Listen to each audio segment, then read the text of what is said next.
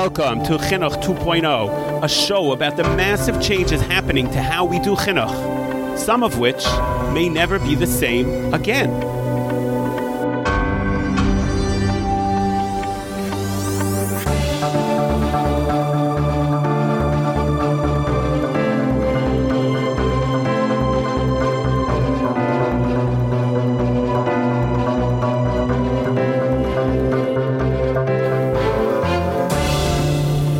Parent listening to the show, how do you feel about your children's schools? You know how every time you shop somewhere, you stay in a hotel, you rent a car, you get an email asking you to rate the experience. And they ask you to please give us 5 stars or tell us how we can do better. Would you give your children's school 5 stars? I think that for many of us, we would have a hard time doing so. As parents, many of us struggle to pay tuition for our children's education. But still, how many times did we say, especially over the past year, is this what we're paying tuition for? The teachers might not be teaching well, the kids just might be misbehaving a little too often, and they go through school not getting the proper education that they should be. And often, the principal is too overwhelmed, tired, or just stuck in their ways to get involved, and life goes on.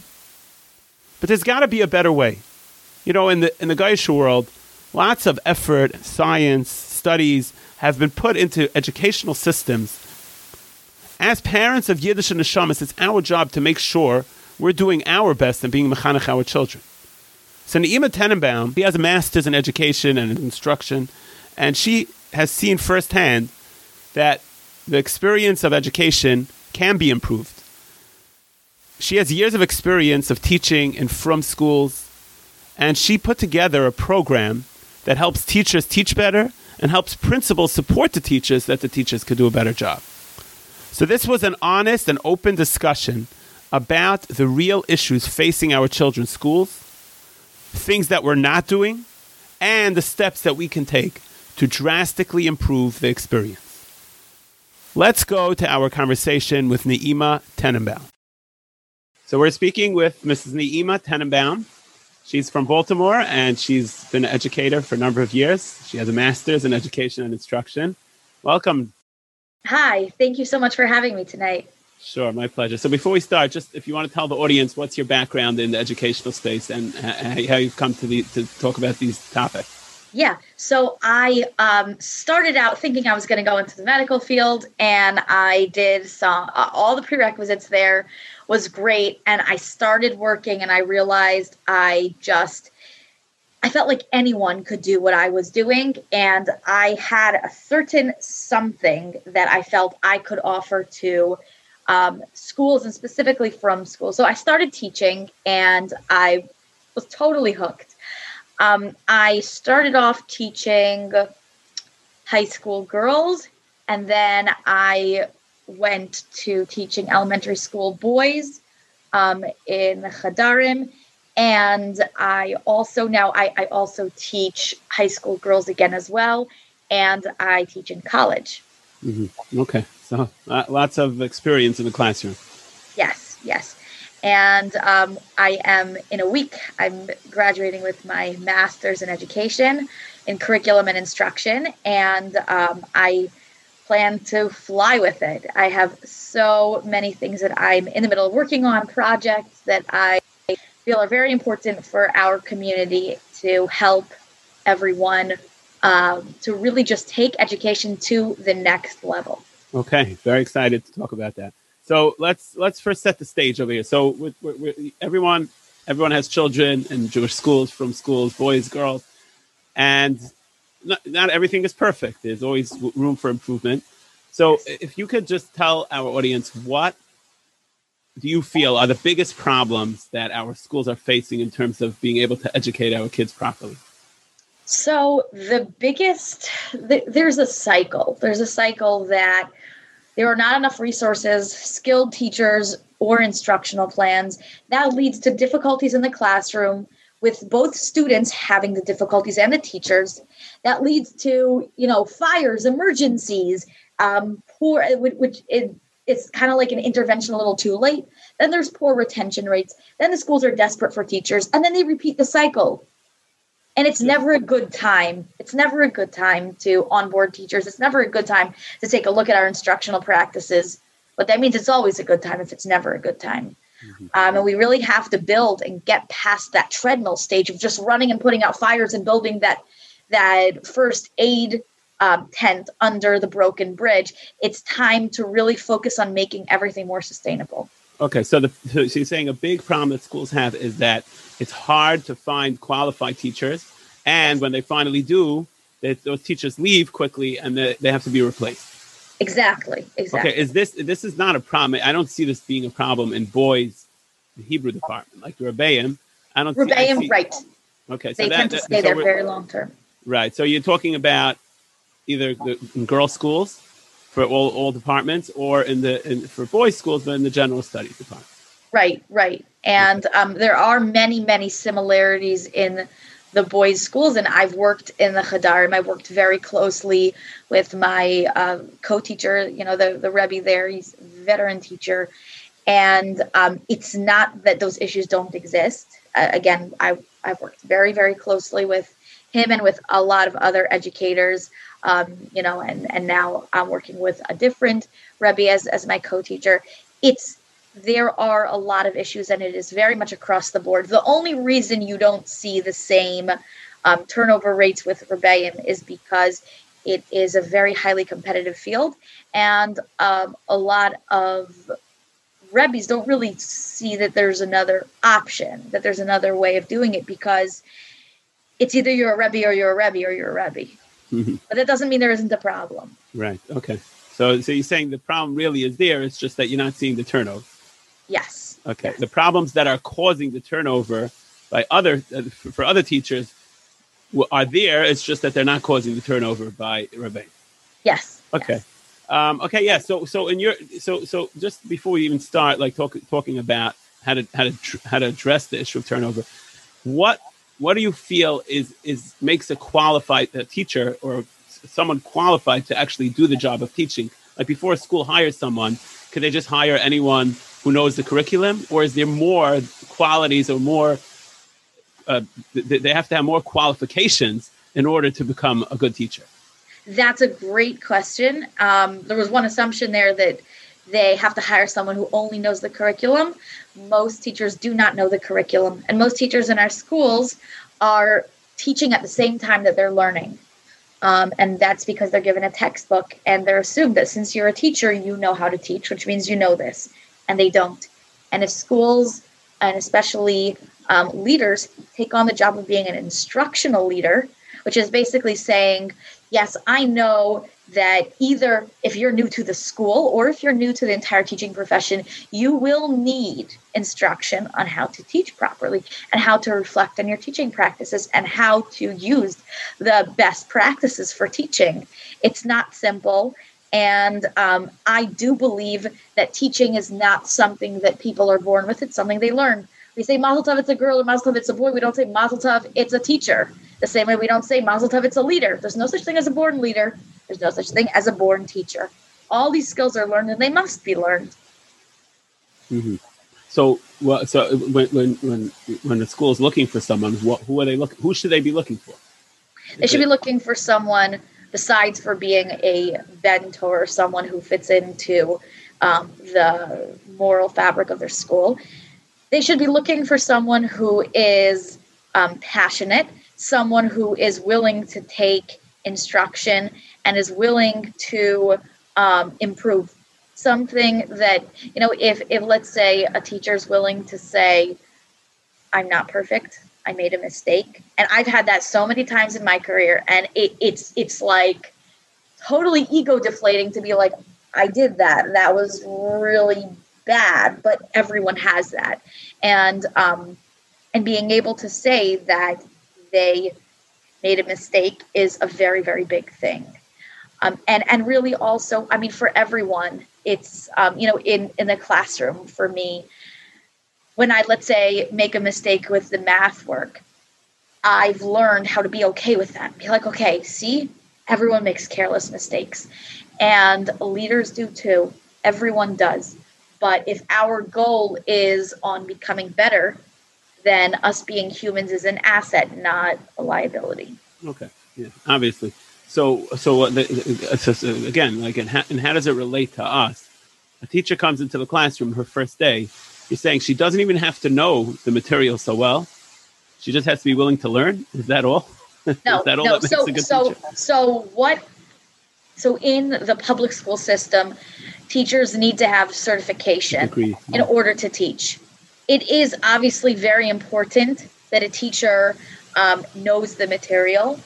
And in our school system, it's not really the same. You're not really going to have teachers. A science teacher will not necessarily have a teaching certification in science, social studies, whatever it is.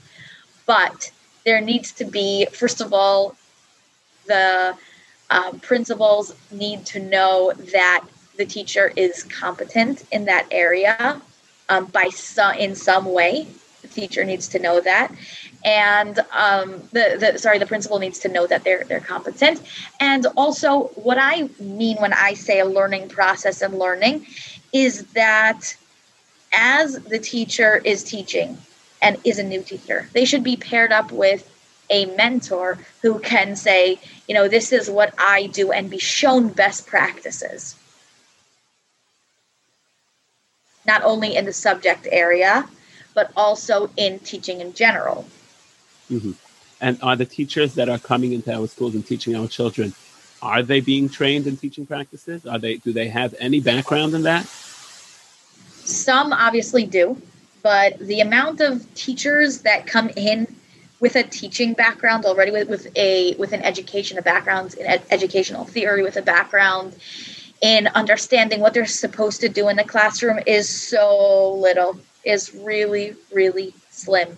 And I'm saying this from having seen a lot of schools. This is not just a one school thing. This is many schools. And I taught in 2 countries, so it's not even only in this country. It's really just a very, a lot of teachers come in because it's a job that they could get right out of seminary, or it's a job that they could take if they've been learning for a long time. And I do not doubt that. I don't. But at the same time, they do need to be supported because there is less of a background there. And honestly, even if they have a teaching background in educational theory, they still need help. Mm-hmm. Teachers need support. Okay. Now, do you see this being a problem, even for teachers that have been teaching for a while, or is it something that they pick up over the course of a few years of experience and being in the class? So they'll learn a lot by bumping into issues, and ouch, that hurt, that didn't work. A lot of trial and error. If an experienced teacher goes to a new school, they'll feel a lot like a rookie in many ways because each school's culture is very different. School's protocol is very different. There's a lot that's different. And nothing can beat having an instructional leader. Let's talk about classroom behavior. Many times children in the classroom will misbehave, and sometimes the principal has to be called. Is that something that teachers need more training for so that they should be able to maintain better control of the classroom? That is a tremendous question, and the answer is a resounding yes. There is something called PBSS, Positive Behavior Support System, which is a research-backed, proven method for having, for really just helping with behavior. And I have taught in some of the most challenging behavioral environments where the noise level from other classrooms was so loud that it was difficult to teach.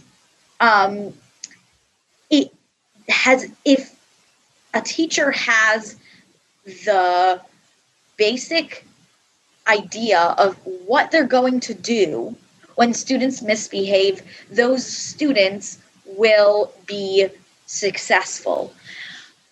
There is, I had, and I kind of bumped into this because I started teaching before I had any educational background. And I really bumped into a lot of these problems, and I realized that having an educational background really, really would help me to be a better teacher. And there is a way, when the school has a very strong, resounding system of law and order, there will be law and order. Kids do not want to be bad. They do want to test boundaries. They want to see how much they can get away with. It's called being a kid. And if there is no law and order, there will be no law and order. In the same way that in a work environment, can you imagine if you were working with 20 bosses and each of them had completely different standards, different rules, and different everything, and you had to do all of that, you would also get frustrated. So why is it okay that a teacher can come in and have teaching experience or not, and he has one plan and she has another plan, and every teacher's doing their completely separate little programs and bringing in their sodas and all these things that do or do not work? And I have a lot to say on that. But the point is, there's no reason for every teacher to go through a horrible first year. And I am sure that every single listener knows what a horrible first year is. And it does not have to be that way. It just doesn't. Mm-hmm. Could you give us some examples of horrible first years that you remember? There's like really bad stories. How could I forget? Yeah. So, and I've taught in. I want to give an example from one of the 8 schools I've taught in.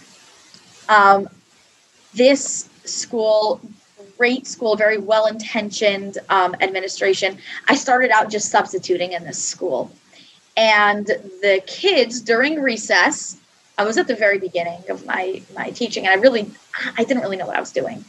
During recess, these kids went to the classroom and thought it would be funny, I guess, to take all the supplies in the room, turn them upside down, put pins on the seat, and the classroom was a wreck. It was every teacher's horror, literally horror. What age kids? 3rd grade. Individually, great kids. As a group, horror. And I came back from recess, and the kids said, come back. They came into the room. I was just shocked. And they were all laughing. They thought it was just the funniest thing in the world. It was like another Purim, but it wasn't. And I let the administrator know. And the administrator said that they will be on their way 3 hours later. When the whole room was already back in shape, the person wagged their finger and left the room. Mm-hmm. And there was no follow-up. That's bad leadership. Mm-hmm. If that happens, and certain things are inevitable, if that happens, it doesn't have to happen like that. Let's say a kid does something like that. So a principal needs to come right away and deal with that. And I'm talking more of the fire stage. If there's already a fire, students need to be dealt with, and a substitute needs to kind of have like what went on here, what can we do differently to prevent something like that. But in the first place, there needs to be onboarding so that a teacher knows you make sure to lock that door when you leave the classroom so no kids come back in. And that's preventative. There's so much that can be done to prevent all of the terrible things that go on. Mm-hmm. So let's talk a minute about leadership. And obviously a lot of these issues are come down both in terms of training teachers properly how to teach and giving teachers the tools to deal with misbehavior and how to control classroom behavior.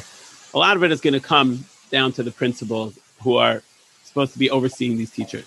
So talk to me about what is a principal's role today, and what should a principal be doing to support their teachers and make them better teachers so that they do a good job teaching? Right. So I've had some wonderful principals. I'm thinking of one specifically, actually 2. They're a team. A couple of things that they do. Number one, when I began there, I was given a rundown. on student on expectations of the teacher, expectations of the students, who to get in touch with, what the protocols were for everything, communication, weekly communication. And then I've had some cases during this experience where either a parent has called up to criticize, or there have been other difficult coworkers. Not only did the school deal with it, but I had the administrator call me up afterward to let me know that they support me and they appreciate what I do, and they just want to make sure I'm okay. Do you know how much that means to a teacher? That is amazing. And I actually tonight I saw a quote that so resonated with me, and it said something like, people don't leave education because of the students, they leave because of the adults. They don't leave because of the kids, they live because of their boss. Because of the adults. Yes. I find that the most difficult and challenging times I've had were either with dealing with parents or bosses, really. You know. Okay. And what could, so let's talk about the solution now. What could a school do? We all work very hard to pay our tuition so that hopefully our kids get educated properly. And schools obviously are working with very, very minimal budgets. They don't have a lot of room, and they have to work with what they have in order to try to give the best experience to teach the student. So what could a school do to give just a better experience overall for the teachers, for the students, the parents? What could they do? Absolutely. So first of all, imagine if you have a car, which you bought, used car, but it works really well. You scrape together a lot of money. And then you say, I used all my money and I don't have any money for gas, so I just won't buy gas. So going into education saying we're so strapped, but I will not look into best practices as saying I'm spending all my money on a beautiful car and I will not spend the money to make this thing go, to make it work. Here's the goal.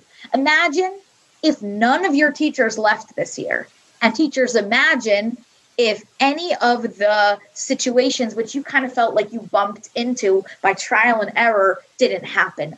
Imagine if that happened. Well, that can happen by some very intentional steps. There are some best practices teachers can have. There are some best practices schools can have to make that happen, to not only have a behavior system, but to have an engagement system, a rigorous and direct engagement system to motivate students by making sure that, I'm not going to give away all my secret sauce here, but by making sure that the lessons are done in a way where students kind of almost don't realize that they're learning. Because a lot of the behavior problems are kids that need to say something very legitimate, and they're just acting out. I cannot remember one child in all my experience who acted out for absolutely no reason. That doesn't exist. It never does. They just don't know how to express it. So what are the reasons that they're acting? So either because they don't understand the work, it's really hard, or because they want to, they feel trapped in class and they need to have a break, or because they feel there was some sort of inconsistency with the teaching. Those are the top things, or they're just downright bored. They're bored. They're too smart for the class? Either they're too smart for the class, or they're just not stimulated. It's just boring to learn about whatever they're learning about, and it doesn't hold their interest enough. There's a lot of that. Mm-hmm. And there are so many things that can be done about that. So a teacher who's teaching to a class of 20, 30 kids sometimes, and each student, each child has another reason for how they're feeling. And it's just, how does a teacher manage to deal with 20 or 30 different kids, each one with their own individual needs and concerns? So what I've done in my very large classes, is a really, honestly, first of all, you make your class a place where the biggest consequence is that you can't be part of that class. Which kid doesn't want to be in the most awesome class ever where you miss, if you're not there, you miss such a great lesson. And yes, it can be like that every day if you have the proper tools. It really can.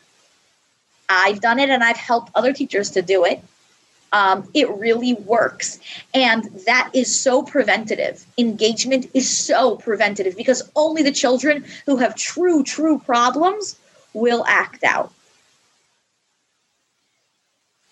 There are also obviously the other thing that happens a lot at the beginning of the year of testing boundaries. And when a teacher can come in and knows these are the rules and you may not cross this line, and no, if you're late, you will get a late note. You don't think it's fair because you were going to the bathroom and well, this is the rule. And if you'd like, you can bring it up with the principal. But as a teacher, I know, and I'm not going to back down because kids, without meaning to, a lot of times want to put adults in that position of like, okay, yeah, you're right. Yeah, you could have one more chance. That's because there isn't consistency and there aren't enough rules and the rules aren't laid down and kids think rules are negotiable unless proven otherwise. Mm-hmm. So there are certain systems that could be learned that the children pick up quickly and that transforms the whole feel of the whole environment of the classroom. 1,000%. 1,000%. There's that preventative measure. And then you have those kids who don't respond to that. And those kids need to know, I've got my eyes on you and I'm going to be tracking your progress and I'm going to be informing your parents. And that does it for a lot of kids. And it's not something that's mean. It's just something like, let's work on this together because we really want this to work. And I want you to have a good experience. I've said this to really young kids and I've said this to really old kids and they all respond well to it. I've never had a kid, never, even the worst kid, biggest horror kid who did not respond well to that. I mean, the biggest horror kid just kind of shrugged and he couldn't say anything because he knew that was a nice thing to say, that I wanted him to have a nice experience, you know? And really, there are some kids, let's say I'm thinking of one particular kid who has untreated ADHD. And even that did not work. So there's another tier called the functional behavior assessment, which is this behavior is serving a function. So once we get to the root of that, we can help. And then I had a conference with this child and with his parents. And I've done this quite a few times. So it's not just one child, one experience. But what I do is I set a goal. And I don't set a goal. I have the kids set a goal. And then that kid needs to come up with different ways to reach that goal. For example, if the goal is to pay attention and to not disturb and to have a productive day. So that will include raising his hand. That will include waiting patiently for a turn. We'll include all different things. And then there's a rating each day. And these kids take ownership of it, especially when you ask them to rate themselves. If you feel they're, mature enough to. And then all the data is tracked for the kid to see their improvement and for the adults to see what's going on and if it's working or if it's not working. And if it's not working, there are interventions that can be done. It is such a remarkable system that I've been able to share with other educators. And it's just seen so much success, not only by me, but nationwide. This has been done in many schools across the country. And you'll find, as I have by reading many, many case studies, it's no surprise in all the schools, which are rated as top schools, they all implement this system or some form of it. Mm-hmm. Okay, so you have a program. You have a program that you're working on that can help schools, help teachers, help schools produce better teachers and better classrooms. So talk a little bit about it. What do you have, and how could it help our schools do a better job? So I have two different areas. The first one is for administrators and the second one's for teachers. And there was a good quote of a good teacher is one who remembers what it's like to be a student, and a good administrator is one who remembers what it's like to be a teacher. And for those two categories, I have two different things. For the administrators, there are two different things. One is teacher onboarding. The onboarding process can be streamlined. It can be done quickly and easily, and you can know that you're covering your bases, telling your teachers what they need to do in order to be prepared the first day. Send out, a survey. Send out a survey. Find out, what teachers need to know in order to be successful at school, and automate that process, streamline that. The second thing that needs to be done is to work on teacher retention.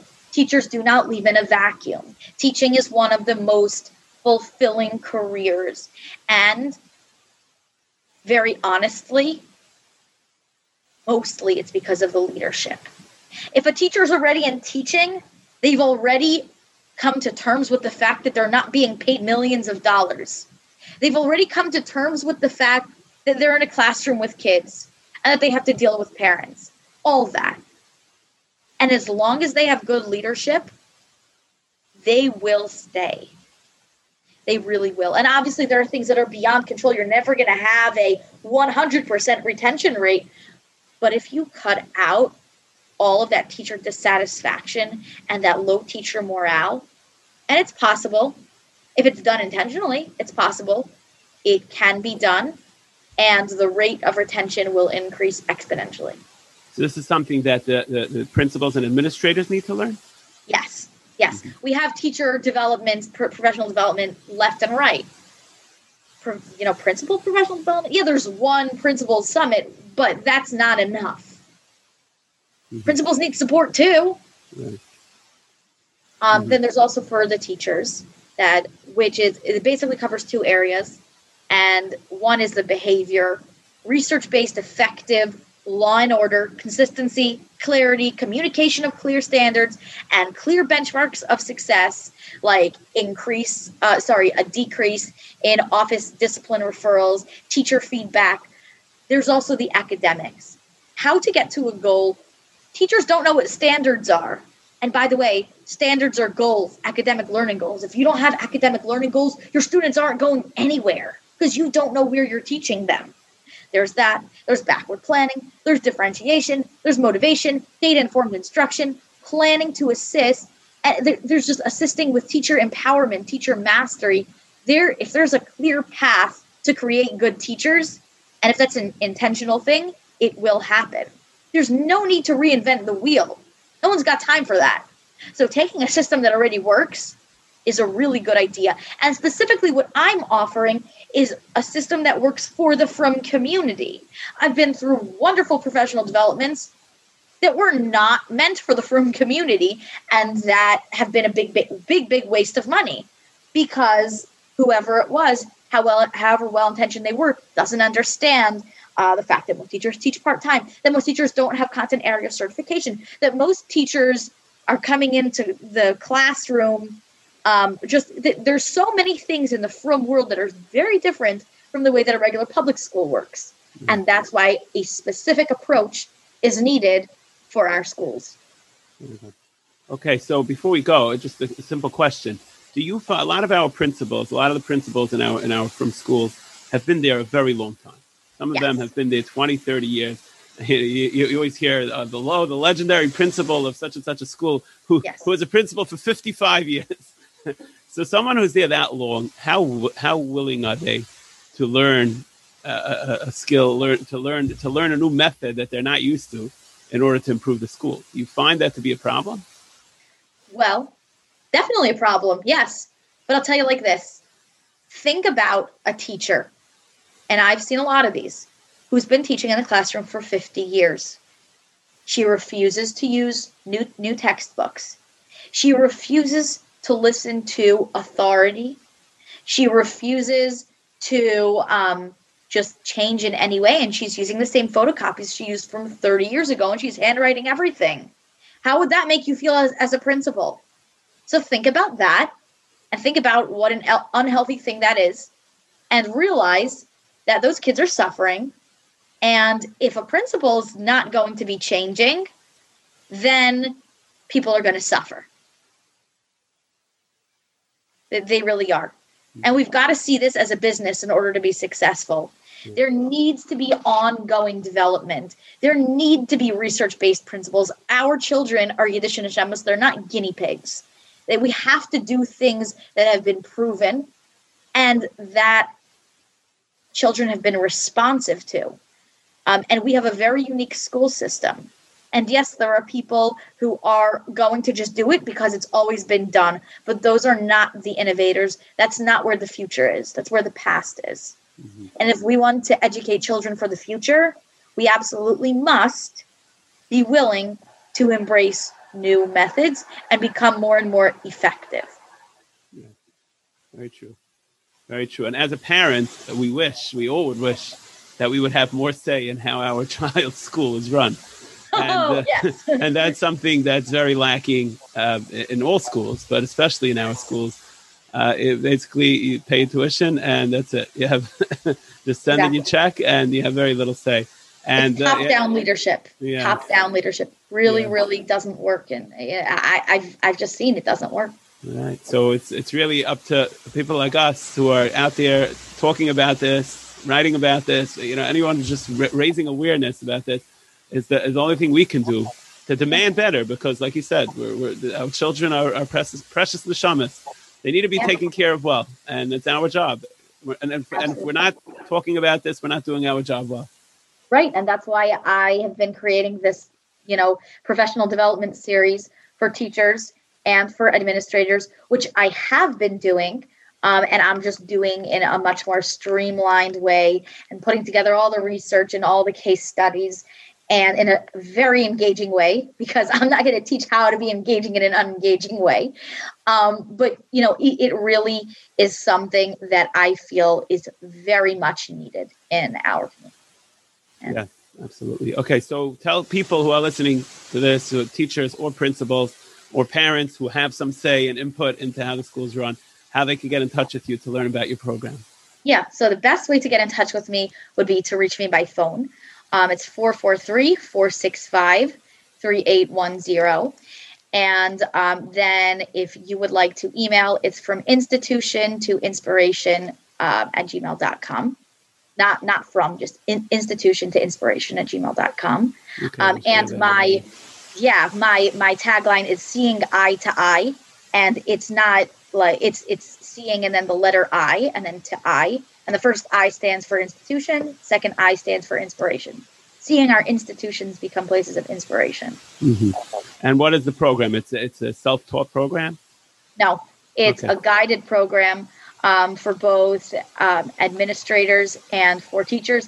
And it's something that, like all new ventures, everything needs follow-up and needs to be improved. And there's follow-up. There is, first of all, there's buy-in, there's teacher buy-in. Nothing is given. It's not top-down. It's shared leadership. So it's all given with the teacher buy-in. There's follow-up.